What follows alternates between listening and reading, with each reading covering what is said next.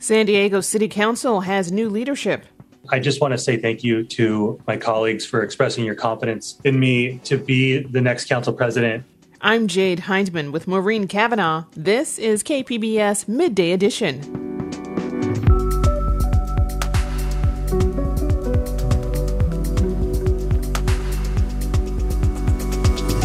How an old library can be used for shelter. So many people are seeing these camps and homeless people gathering in the area, and they're seeing this vacant building, and they say, why not consider a shelter there? The interventions to drive down fentanyl overdoses and giving Godzilla a larger footprint in American pop culture. That's ahead on Midday Edition.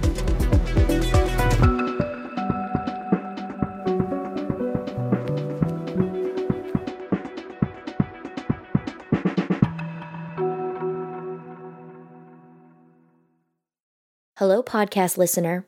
Full disclosure, I'm going to make some assumptions about you. This probably isn't the only podcast you enjoy. Blink if I'm right. It's probably not the only thing you watch or listen to on KPBS either. If I'm right about that, then I'm guessing you make it a point to check in on a regular basis to see what's new, take in the latest and greatest, and then you go back to your daily life until we happily come together again. We're sort of like a virtual buffet.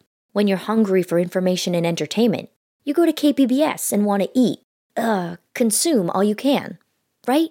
Well, you should know that when you become a member of KPBS, you're keeping the entire TV, radio, and online trays full of fresh ideas, like the tasty podcast you're enjoying right now. Help feed your appetite for KPBS. Become a member today. Just go to kpbs.org, click the blue Give Now button, and make a donation. Thank you. San Diego City Council has a new president after a surprising vote result yesterday afternoon. Yes, I would like to vote yes in favor of Council President-elect Sean Elo Rivera. Thank you. Clerk, please call the roll. Yes, that passes 8-1 with Council President Campbell voting no. With that, Councilmember Sean Elo Rivera, representing District 9, takes over after the incumbent council president, Dr. Jen Campbell, who was unable to get the votes needed for another term in what many consider to be a formality. KPBS Metro reporter Andrew Bowen joins us with details. Andrew, welcome. Hi, Jade. Thanks. So what happened at yesterday's city council meeting? Well, it started with Councilmember Stephen Whitburn, whose voice you heard just at the beginning there, nominating Council President Campbell for a second year in that position. Pretty shortly thereafter, another council member spoke up and asked whether he could make a substitute motion. Campbell ended up shutting that down. She's, as council president, in charge of the meeting.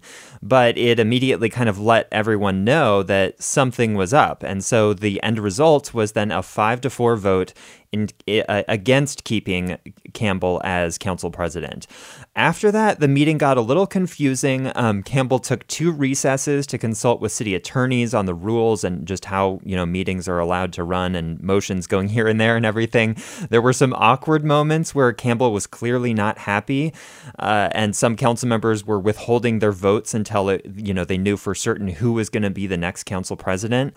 Ultimately, as you heard, the council voted 8-1 to elect Sean Elo Rivera as the council president, and the only no vote came from former council president Jen Campbell.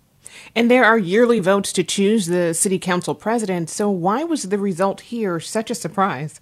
Well, every year since this position of council president was created in 2006, when the city switched to a strong mayor form of government, the council president has always gotten at least 2 years in that position. And the election, the bigger election is usually in even-numbered years, right after a new city council has taken office.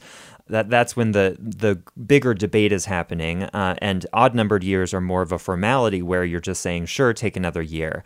But the important thing that's different here is that Jen Campbell was one of the most controversial choices for council president in city history from the very beginning. Last year, some of our listeners may remember, there was this huge community-based campaign to elect Monica Montgomery Stepp as council president. She's the only Black elected official in city government. She's a former civil rights attorney. She's very popular in her district, and her supporters saw her as just a better person to lead the city on many of its important issues, among them racial equity, which was a huge part of the conversation last year, and still is, of course. So Campbell had lost, she had support from the political establishment and was elected last year in a 5-4 vote. But the fact that that vote was so narrow and the vote was so contentious really just laid the foundation for ultimately what happened yesterday. And Councilmember Chris Cate seemed to play a crucial role in preventing Dr. Jen Campbell from remaining as council president. Can you explain what went on there? Chris Cate is the only Republican left in elected office in city government. And so last year, he was one of the 5 who supported Campbell for this position, siding with the more moderate Democrats on the council. On Monday, he sided with the council's 4 progressives in voting against Campbell having a second year in that job. He didn't explain what changed his mind. All we got was a tweet after the vote took place saying congratulations to the new council president. And he said, "I appreciate the relationship we've built and look forward to working with you in 2022. So it's possible that Cate and Campbell had some policy disagreement that they're not really talking about in the open, but I think his tweet is a reminder of the fact that building and maintaining relationships is a really important part of politics. And we should also acknowledge Campbell didn't just lose the confidence of one colleague in Chris Cate. She also failed to gain the confidence of all of the colleagues who didn't vote for her last year. So that was really her downfall. And Council President Elo Rivera, whose district includes areas such as City Heights, the college area, down to Southcrest, is a relative newcomer to the council. Tell us more about him. He's an attorney by trade. He led a nonprofit that seeks to empower youth before he entered city government. He's had a somewhat unlikely rise in politics, actually. In 2018, he won a seat on the Community College District board, beating out a former city council member who in that race was seen as the favorite. And then in last year's city council race for District 9, he faced a very well-funded opponent who had support from establishment Democrats and labor unions. But then that candidate ended up having to withdraw from the race after reporting on some campaign finance missteps that he had made. So Sean Elo Rivera has had a very fast and some would say surprising rise in local politics, although he's very charismatic. So, if you get to know him and speak with him and watch him in council meetings and how he interacts with his colleagues, I think, you might find this rise a little less surprising. And here's some of what he had to say soon after his election. We've got a lot to do, and I really do look forward to working with each of you to ensure that every single community in our city gets the services and support that they need. And what is Councilmember Elo Rivera's vision for the council, and how might it differ from his predecessors? Well, he's definitely a progressive, certainly more progressive than Jen Campbell. But at the same time, he's also shown willingness to compromise with the more moderate colleagues on the city council. Probably the most notable example is his vote in favor of the city's contract with SDG&E. His fellow progressives on the council had voted against it, but he supported it and in the process extracted some last-minute concessions that arguably got the city a better deal in that equation. I think one of the fundamental questions in San Diego politics right now is what is the purpose of the city council, especially when the entire city government is run by Democrats, which was not the case up until just last year, really. Does the city council just rubber stamp the mayor's agenda, or do they pursue their own policies and create sort of a competition with the mayor? In comparison with Campbell, I think Elo Rivera leans toward the latter in a sort of leading a strong council that pursues its own agenda.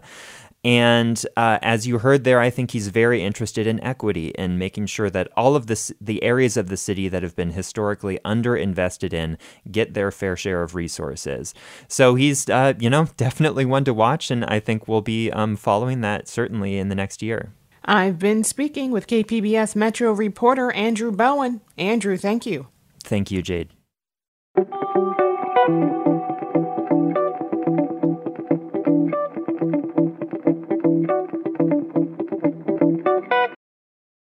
San Diego's rainy season is starting. It's a relief for those concerned about California's drought, but a misery for people living on the streets.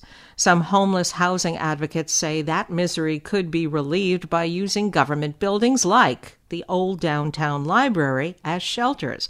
It's an idea that's been kicked around for several years, and there are apparently many obstacles. but the proposal has surfaced again just before the December rains.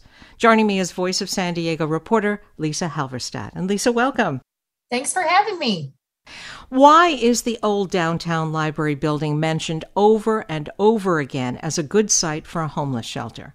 So back in 2013, the city moved its downtown library out of the long-term headquarters that it had on E Street and into a new location on Park Boulevard. Now, this area, even before the library moved, had long been home to some homeless camps. But over the past 8 years, homelessness has become even more visible downtown, especially in the East Village neighborhood that the old library is in. And this library has been vacant now for many years, more than 8 years at this point. So many people are seeing these camps and homeless people gathering in the area, and they're seeing this vacant building, and they say, why not consider a shelter there? Is there any estimate on how many people the old library building might be able to house? Not yet. So the city is in really early stages of considering whether this property that it's looked at before and several other city-owned sites could potentially house shelters. So Mayor Gloria wanted to take a look at this because Mayor Todd Gloria wants to expand the city's shelter capacity. And, I would emphasize that there's a chance that the city could decide not to move forward, as it's decided not to move forward before, and potentially put new shelter beds somewhere else. Yeah, because there are problems that have surfaced with the building itself as it's been evaluated that has stopped the city from pursuing the shelter idea, haven't there? Yes, the city has cited many issues over the years, including some issues that have been dismissed. For example, at one point, there was a question of could the library floors bear the weight of homeless people in beds? Though obviously those floors had supported thousands of books for many years. That was dismissed. But the latest that I heard last year from former Mayor Kevin Faulconer's administration was that, yes, the building still has a lot of issues. Those cited included like plumbing, heating, and cooling system problems. And also back in 2017, when the city was looking at shelter possibilities, a former Faulconer's office spokesman had told me that the city had thought that the building needed about $5 million in upgrades just to make it habitable. And advocates really thought that was overblown. But the city has managed to convert another old property, Golden Hall, into a shelter, right? Yeah. So for years, Golden Hall, which is an event space in the City Hall complex, was a spot that advocates were looking at and saying, could that potentially be a shelter? And in multiple occasions, the city said, no, that it's not a good option. But in 2019, the city took a big step to make it into what was then a temporary shelter site. But now, fast forward a few years, it is housing hundreds of beds, and it's looking like it's going to be a shelter for a very long time. So I guess never say never. And as you report, there's this curious obstacle regarding the old library. There's a provision in a 19th century deed that's further complicating the future of the property. Tell us about that.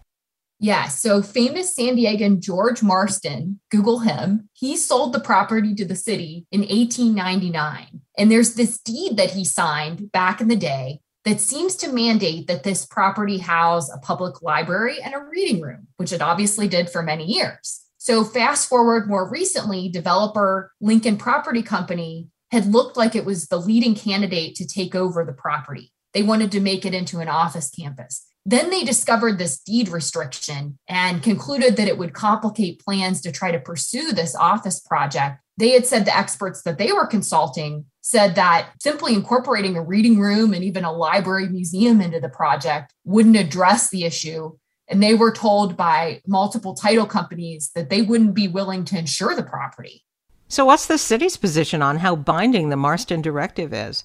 So the city and the city attorney's office have really said they don't think that the deed restriction is currently restricting the property. Obviously, many folks would note this property did house a library and a reading room for a very long time. But the city says, hey, maybe it will pursue a title action to try to provide that assurance in any way.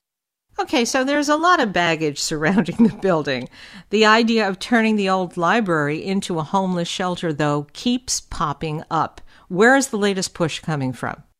Well, again, homeless advocates have been raising this issue for years because the building has just been vacant for so long. More recently, leaders of the Lucky Duck Foundation have been urging cities across the county to open winter shelters in government-owned buildings that they say could quickly be converted and bring people in during the colder months, certainly rainy days. And in the case of the old library, I think significantly as well, the councilman representing the area, Council President Pro Tem Stephen Whitburn, who also happens to live just a few blocks away and represents downtown, says that he supports a closer look at the property, which is significant because often other council members will look to the council member in that area to see what they would think about something like this.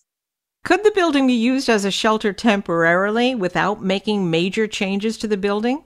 So the resounding answer in the past was that major work would be needed. We'll have to wait to hear if the Gloria administration would agree. And from your reporting, do you think this latest effort will gain support from Mayor Gloria and the City Council? Or will the effort to turn the old library into a homeless shelter fizzle out again?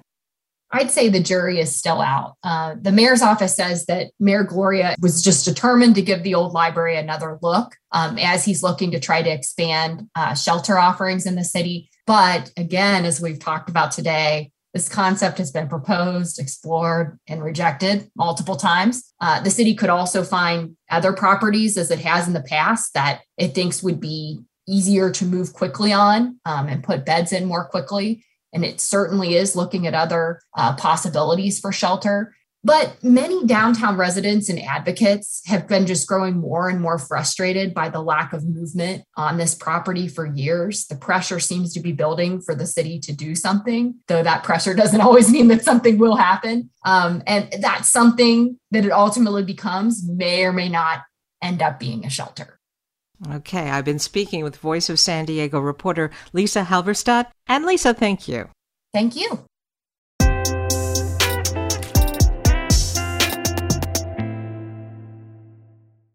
Hello, podcast listener. Full disclosure, I'm going to make some assumptions about you. This probably isn't the only podcast you enjoy. Blink if I'm right. It's probably not the only thing you watch or listen to on KPBS either. If I'm right about that, then I'm guessing you make it a point to check in on a regular basis to see what's new, take in the latest and greatest, and then you go back to your daily life until we happily come together again. We're sort of like a virtual buffet. When you're hungry for information and entertainment, you go to KPBS and want to eat, consume all you can, right? Well, you should know that when you become a member of KPBS, you're keeping the entire TV, radio, and online trays full of fresh ideas, like the tasty podcast you're enjoying right now. Help feed your appetite for KPBS. Become a member today. Just go to kpbs.org, click the blue Give Now button, and make a donation. Thank you. This is KPBS Midday Edition. I'm Maureen Cavanaugh with Jade Heinman. Fentanyl is a deadly trifecta. It's cheap, it can be easily disguised as a different drug, and it's 50 times more potent than heroin. And the numbers show the challenge health officials face. Fentanyl overdoses have more than quadrupled in San Diego County since 2018. KPBS's Katie Stiegel has the story. There really is no safety net out here on the streets. Emmy McClarty survived homelessness and addiction, and she wanted her best friend Josh Palmer to be able to say the same. But each push from her was met with an empty promise. He wasn't ready to get clean. Her last words to him were that she'd see him later. There was always going to be a see you later. Always was supposed to be a see you later. And I'm not going to see him later. Palmer died of a fentanyl overdose in March on the steps of the Fraternal Order of Eagles, just off the bustling University Avenue in Hillcrest. Data from the San Diego County Medical Examiner's Office shows at least 446 people died in 2020 with fentanyl in their system. That's 4 times higher than in 2018. 9 months into the year, and already more people have died with fentanyl in their systems than last year. By the end of August 2021, at least 534 people have died with fentanyl in their system. Even more people are expected to die by year's end, says Dr. Luke Bergman. He's the director of San Diego County's Behavioral Health Services. It's really hard to say when, the epidemic curve is going to turn. We're continuing to see increases. It's very difficult to control supply, right? particularly with fentanyl, because it's so strong, it's odorless, it's colorless, it's very easy to transport as an illicit narcotic. It's very easy to hide in other substances because of that. So it represents a challenge. The disheartening truth is these deaths are mostly avoidable because the antidote, naloxone, is easy to access. But misinformation about the drug and stigmas about addiction prevent people from helping someone who's overdosing. So says Dr. Ryan Marino, a Cleveland-based addiction medical specialist. People don't deserve to suffer or die, anything like that, just because they use drugs. And so to me, this is just more stigma that kind of hurts people with substance use disorders and addiction, and even people who just casually use drugs, and prevents them from getting appropriate treatment. Misinformation can also impact the loved ones of those who die of fentanyl overdoses. Diane Hotchkiss lost her husband, Derek, to a $15 hit of fentanyl in 2019. But she says the man she knew was already gone when he died. I realized, though, he was too far gone. His personality was gone. When her husband overdosed, Hotchkiss vividly remembers calling 911, hoping paramedics could help. They were the ones that let me know, like, hey, you have a 1-year-old here. Like, if he touches it, he will die instantly. She and Dominic left their home the day Derek died and never returned. Marino said the team did not have the correct information. Any drugs, near an infant can be problematic, but it's not something that is going to get into your body unless you are injecting or snorting it. It doesn't just cross through the skin. It isn't just getting into the air. Since a Democratic majority took over the Board of Supervisors, Bergman with the county says they've shifted their treatment methods towards a model to reduce the likelihood of harm for drug users. That can include naloxone, clean tools to inject with, primary care, shelter, and showers. The spirit of it is getting people what they need and what they want, even if they're not in a particular moment able to commit to a trajectory towards abstinence. Those changes came too late for people like Josh Palmer and the Hotchkiss family. Whether they make a dent in the number of overdoses in future years remains to be seen. Joining me is KPBS Investigative Research Assistant Katie Stiegel. And Katie, welcome to the program. Thank you for having me. You outlined the increase in fentanyl-related deaths in San Diego in 2020 and the first part of this year, but you used the phrase that the people died with fentanyl in their systems. So are these deaths actually caused by fentanyl overdoses? So with the way that the data is structured that the county medical examiners gave us, there's a thing called the cause of death string, which essentially shows us in order what the most prevalent drug was in the person who died. The actual pure fentanyl death with nothing else in their system only happened about 54 times in the 3 years. But there's a lot of times where this drug is either mixed with or you'll hear the word cut with something else. So fentanyl was prevalent in, the top 1, 2, or 3 chemicals in the person's system. But I wanted to use that wording specifically because there's a lot of times where you'll have people using, say, like meth with it, or there's alcohol in their system, or cocaine or heroin in their system as well. So it's possible people are using fentanyl, but they don't know it because it's disguised in other drugs. Is that right? Exactly, yes.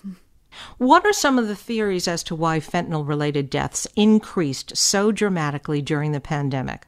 I heard a lot of different theories while I was reporting on this, actually. There's some that have to do with, say, the border being shut down and the drug supply being impacted. But the one I want to really hone in on is the fact that the pandemic encouraged isolation. And isolation is one of the worst things that you can have with drug use because, say, for example, you're using in an apartment alone by yourself and you overdose, there's no one there to help stop that overdose. And I want to speak more about the antidote you mentioned in your report, the substance popularly known as Narcan. How is that administered? There's 2 ways that There's the brand name for it is Narcan, but the technical name for it is naloxone, and that can be distributed one of two ways. You can either use the nasal spray, which is where you see Narcan the most. There's also an injection, like with a needle and a syringe, and you shoot it into their muscle. So how effective is it in bringing people out of overdose? So while it's not 100% effective, there are studies that show that it's at least 93% effective. I think the most mind-boggling aspect of this story is the myth that's grown around fentanyl, that it's dangerous to touch or breathe the air around the substance. Why do people think that? So I actually asked one of the experts a similar question when I was talking to him, and he essentially was telling me that we see this pattern within drug history, essentially, where people, if they don't understand the drug, they're extremely afraid of it. That's a normal human reaction, right? If we don't understand something. So there was an expert that I was talking to that used an analogy, and he compared it to the HIV and AIDS epidemic. With this AIDS reference that he used, it showed clearly how we as a society tend to stigmatize what we don't understand. And since drug use is already so stigmatized as is, it makes sense to me that the fentanyl would currently be the modern day boogeyman of drug use. There was a controversial video released by the San Diego Sheriff's Department about the contact effects of fentanyl. Can you remind us about that? Yes. So this video essentially was released as a PSA, and it was showing one of their rookie sheriff deputies overdosing what we believe to be an overdose on fentanyl. He's shaking and the man's clearly not responsive, and it looks like he's struggling to breathe. And the sheriffs put this video out as basically a way to warn about the dangers of fentanyl. However, they didn't actually consult any medical professionals on this, and the story went viral incredibly quickly. Medical experts across the country were saying that this was inaccurate and it was misinformation. Sheriff's Department eventually admitted that they did not consult any medical professionals on this story, but they never actually took the video down, even though they said they did. The video currently has over 5 million views on YouTube. You know, since this drug, fentanyl, is so prone to causing overdose, do San Diego health officials expect its use to decline as the pandemic eases up in the coming months? Unfortunately, it looks right now like fentanyl is not going anywhere. So even though we're kind of in the decline of the pandemic, the county doesn't see how they're going to combat this uphill battle right now. I've been speaking with KPBS Investigative Research Assistant Katie Stiegel. Katie, thank you. Thank you.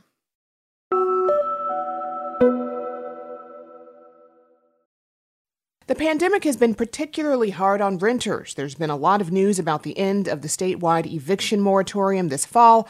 But it's not just evictions. Some renters are also facing another challenge: harassment from their landlords. A growing number of California cities are moving to ban landlords from using aggressive practices to try to push out their tenants. Reporter Corey Suzuki tells us about one renter's experience with her landlord and what it cost her.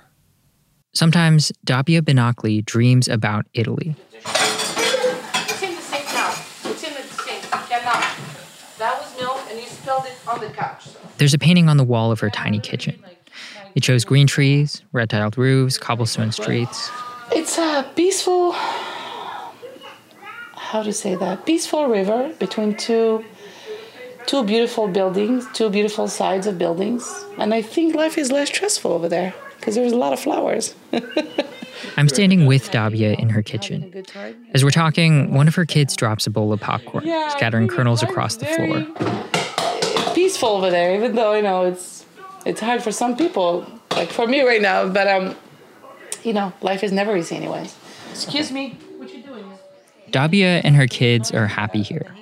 They live together in this small apartment in Walnut Creek, a Bay Area suburb. Leah is 7. She likes when they watch movies together. Alina is 2. She likes when they go to Trader Joe's. But like a lot of people, Dabia has really struggled to get by during the pandemic.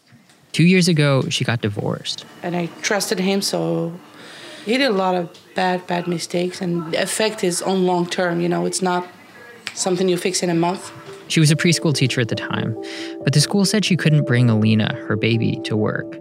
She didn't have anyone who could take care of her then, so she started driving for Uber and DoorDash with Alina in the back seat. That was when Dabia's dad stepped in.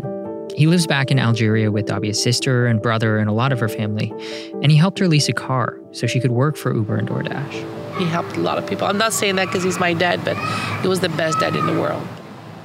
Then COVID hit, and it was even harder to find work. Altogether, with unemployment and her delivery jobs, Dabia says she was making a little over $2,000 a month, and half of that was going to pay her rent. It was a really stressful year juggling all of that.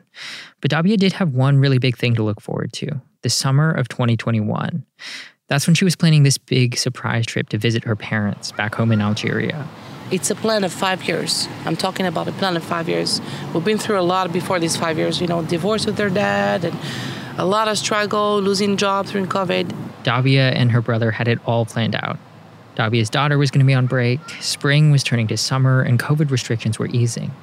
Dabia was so excited. She couldn't wait to see her mom and dad again. And that's when their new, difficult landlord arrived, a local real estate investor named Steven Pinza. I asked Dabia to read one of the letters they got from him. As you might know, there are significant safety items that we need to take care in your unit while we wish their repairs were not necessary or could be done without you moving out. It is not possible. I also talked to 2 other tenants who said they got the same letters. The new landlord was ordering them to move out. He said there were significant safety issues with 11 apartments, and those tenants had until July 31st to leave. So here's the bedroom, and pretty clean, as you can see, The walls are fine, nothing is falling, there's no ceilings falling. The closet is pretty clean, it's just not a good. I asked Dabia to show me around her apartment. There weren't any safety issues I could see. And then the landlord started doing other things. He refused to take their rent payment for July. He had workers take away the tables and chairs they used to have barbecues in the courtyard. He started doing loud construction work frequently. And he told them anything else they left outside, like toys and bikes, would be thrown away. Leah Simon Weisberg is an attorney with the tenants group ACE, the Alliance of Californians for Community Empowerment. She says what Dabia and her neighbors are dealing with isn't unusual, even if it does prey on struggling renters and their families. Part of Steven Pinza's business model is to buy properties with long-term tenants and that may have some minor delayed maintenance, but he tends to just make money by pushing people out. I tried to get in touch with Steven Pinza. I called and emailed his office and knocked on his door. He hasn't gotten back to me. He cleans them up a bit, meaning like he paints it, does some minor repairs, and then he puts a much higher he charges way more rent. A lot of Dabia's neighbors did end up leaving, but Dabia and a couple other tenants didn't have anywhere to go. They weren't going to leave at the end of July. They couldn't. Instead, they were going to stay and wait for the landlord to take them to court. Walnut Creek doesn't define landlord harassment, but actions like refusing rent payments and intimidation fit the legal definition of harassment in other cities. And Dabia and the other tenants living in her building aren't the only ones dealing with this. Reports of landlords harassing their tenants have spiked during the pandemic, in the Bay Area and in other parts of California. A number of cities have moved to address it. Los Angeles, Oakland, and Richmond have all passed stronger anti-harassment protections meant to deter this kind of behavior. But Dabia had something else at stake, this chance to spend time with her family. They only had a small window when Leah was out of school, but it was getting closer and closer to July 31st, the day they were supposed to move out. And she was really worried about what might happen if they were gone for too long. And when I saw this letter, I was really afraid that if we go, he comes and literally, throw our stuff to the street, because he was so harassing, he was so rude that we would expect anything from him. So I just went ahead and canceled my trip. I didn't get those tickets. I didn't go. I didn't know what this guy was capable of. A month later, she got a call from her family. Beginning of July, I talked to my family, and here's the shock. Both of them get COVID, mom and dad. My dad is 68, my mom is 58 years old. They're 10 years apart, but both of them get sick to the point they couldn't breathe. It was really bad at first, but soon Dabia got some good news. Her mom was doing better. She didn't need oxygen anymore, and her dad was being moved to the hospital. Her family said he was getting better too. In the morning, I woke up at 6 a.m. and put in the pressure cooker. I was so excited. It was July 31st. the day they were supposed to hand in their keys. But Dabia had bigger things to worry about. Today was her daughter's birthday party. So I made this a lot, like enough for 25 people, couscous with chicken and vegetables. I wake up at 6 a.m. and throw everything in the pot. As soon as I finish and I cover it, and my daughter woke up, it was like 8:15, and she's like, Mom, get ready. She was excited, her birthday. And I was like, yeah, let's get ready. And we were heading to the bathroom. I heard the phone calling. She picked up the phone. It was her sister. The way she's talking is wrong. And she has the background of crying, like I can hear some cry. And she say, we tried everything. Sorry, sister. We're here with you. We love you. And I was quite in shock. I don't know. I don't know what happened after that. Dabia's family had been hiding the truth. Her father wasn't getting better. But they knew she had a lot to worry about already, and they didn't want to add something else. So it was a shock when Dabia's sister called to tell her that their father had died. You know, a lot of people came to my apartment, my neighbors that time. They're all from my country, 3 or 4 of them, and they heard me like, I don't even know where I was. I was just crying. I don't even know. Maybe I was screaming too loud. I don't know, because quite a shock for me. Sitting next to me on a park bench near her building, Dabia squeezes her water bottle in both hands, screws it and unscrews it as she talks. And I remember I took my phone, and always on the end he could say, kisses for my lovely grandkids. He loves my kids, of course, and kisses for my 2 princesses, for my 2 cuties. Things, you know, in the end in his messages in French. He always writes to me in French.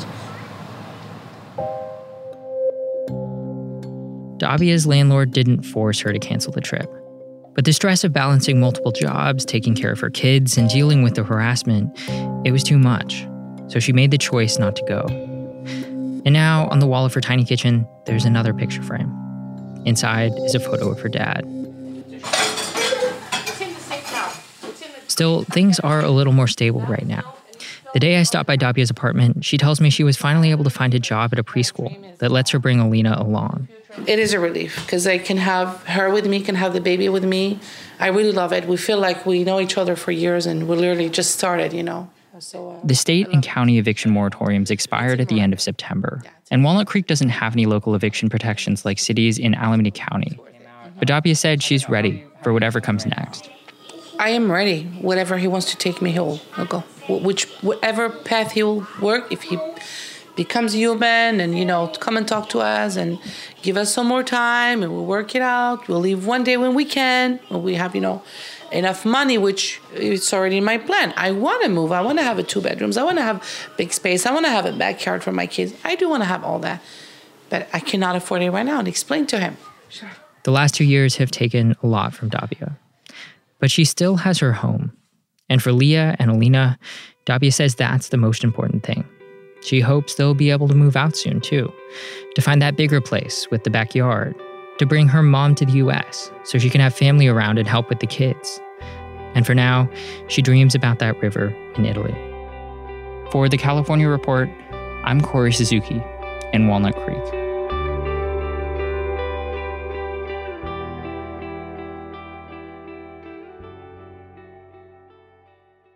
Public radio programs attract educated consumers and business decision makers. You can reach this highly desirable audience with your company's marketing message on KPBS. Isn't it time to make our listeners your customers? Find out how by calling 619-594-5715 today. This is KPBS Midday Edition. I'm Maureen Cavanaugh with Jade Heinman. Godzilla roared into existence in 1954 and has always been a towering pop culture icon in Japan. But his footprint in the U.S. has not been as large. Chris Mowry is hoping to change that. He's the creative manager for Toho International and is putting his passion for the giant monster to good use by creating products designed to increase his popularity in the U.S. KPBS arts reporter Beth Accomando speaks to Mowry, who used to live in San Diego and write a Godzilla comic for IDW Publishing. Chris, to start with, you work at Toho, but explain what your job is. So my job is to kind of oversee the creative brand, the product development, you name it, for Godzilla, everywhere outside of Japan. Now, you have a long history with Godzilla that predates your job at Toho. Tell us a little bit about kind of your connection to Godzilla and the work you did at IDW. So I worked at IDW, and I think probably like the first week there, I asked them about, hey, have you ever thought about doing Godzilla comics? And they didn't think about it, and then they went after it and said, okay, well, what should we do? And I said, well, we have to get rights to the other monsters because no one had ever done that before, Marvel or Dark Horse. And so they did that, and we were the first company to really put out Godzilla comics, but also featuring Mothra and Mechagodzilla and a number of the other characters. So after, I don't know how long of us having the license, they finally let me write some things, and I ended up writing this longest series in Godzilla comics history. That pretty much had me working with Toho pretty regularly as far as just like emails back and forth and, can we do this? Can we do that?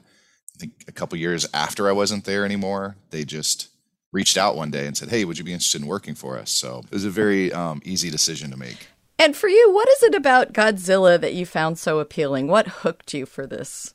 I think growing up, the first film I saw was Godzilla vs. Gigan. I was 5 years old. And I think it was just, I was so interested in dinosaurs and sharks and whales and all the stuff, in monster movies, of course, too. And I think it was just this character had all of that. And just, it was so cool. At the time, we had the Blue Oyster Cult song out, and, the Hanna-Barbera cartoon was on. Like, it was just, it was easy to get attached to the character. Now, Godzilla is 67 years old this year. What makes him newsworthy right now? Because he seems to be getting a little bit of attention. Is it mainly because of his birthday? I think it has a lot to do with the fact that this character has such longevity to it and has been around, like you said, for 67 years. Generations of people have grown up on it. And thanks to the MonsterVerse films and the success of Godzilla vs. Kong, there is this whole new audience out there for the character. And of course, the character's themes have always been pretty topical with environmentalism and sustainability, all those kinds of things. So all those topics are still relevant today. Toho and you have recently launched a series of videos on YouTube that are brand new. You're kind of taking advantage of this platform now. What kind of things are people going to be able to find in these new videos? So the new series that we just launched is called Godzilla Chomp. It is a co-hosted official media program, and it is co-hosted by myself and my dog Peanut. And it's basically kind of like a Godzilla 101 in a way. And it gives some insight into what we do at Toho International in LA. One of the first things you'll see when you come into the office in the lobby, besides this amazing mural, which we will cover in a future episode, is this incredible statue. But also giving some very basic facts for people new to the brand. I always joke around and say, it's a show made for my mom, who's known me all my life, but really has no idea about this character who I've been obsessed with. So we do these little short 3 to 5 minute episodes. And the good thing about it is Peanut offers these facts, and they're very basic facts, like I said, but we're filling it with a lot of stuff for hardcore fans as well to see, like old original one sheets and film reels and things that we kind of have like in our storage area. So you've mentioned this storage area up in LA at Toho. So what kind of things are you uncovering? And as a fan of Godzilla, how does that feel to go back into those vaults? It's super cool. I mean, there's stuff in there that is like old press kits from the 60s, old one sheets that have, never been folded. They used to be folded and mailed out. These are just they almost look like press proofs, and it's just that they shouldn't exist in that condition. Just things like that just really, get me excited for it. Just old production samples of the old NES game, never assembled. And it's crazy to see all these things. Now, as someone who is a fan of Godzilla, working at the job you are at, what kind of things are you kind of pushing for that are starting to become available now? Because as a fan of Godzilla, here in the U.S., we have not had as much merchandise to enjoy as fans in Japan, where he's an icon. And so now we're starting to get some stuff. So what kind of things are you seeing happen right now and pushing to happen?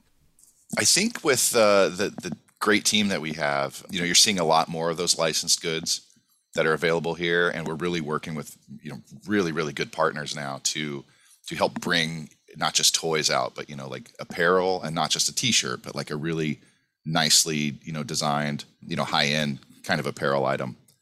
We just did hot sauces and coffees, and there's a Godzilla hockey puck now, and hockey jerseys, and just all kinds of stuff. So the partners we work with are a huge part of that. They're really supportive of the brand, but also I would like to see us really start hitting a different demographic too, and paying more attention to like our female fans, and not just with Mothra, but also doing things like tapping into some of our character history. Like Hedorah, you're a Hedorah fan, and Hedorah just had a 50th anniversary last year, so you saw a couple timed capsules around that with Super 7 did a release, Mondo did special releases. So really just trying to take this almost 7 decades of a character and finding whatever we can. You mentioned partners, and you also mentioned companies like Mondo and Super 7. What's the importance of partnering with companies that really kind of understand fandom?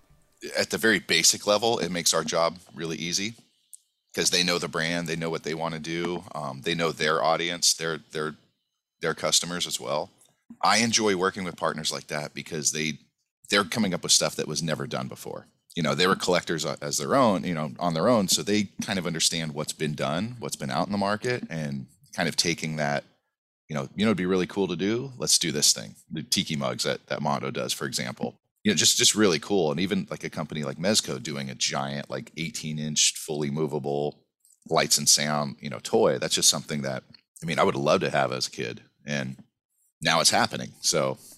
And you guys are also doing some really crazy high-end stuff like the pinball machine. That was a lot of fun to work on. The team at Stern is fantastic. And it's basically this love letter to Godzilla, and especially the Showa era. And it's kind of made to feel like if you were to somehow just go back in time to like 1978 or so, and in some kind of like pool hall or arcade somewhere, this is what you would play. It's got a bunch of film clips attached to it, and it even has the Blue Oyster Cult song. So it's a very 70s focused machine. But I finally got to play it last weekend in San Diego for Comic-Con. It was awesome. Well, thanks so much for talking. Thank you, Beth.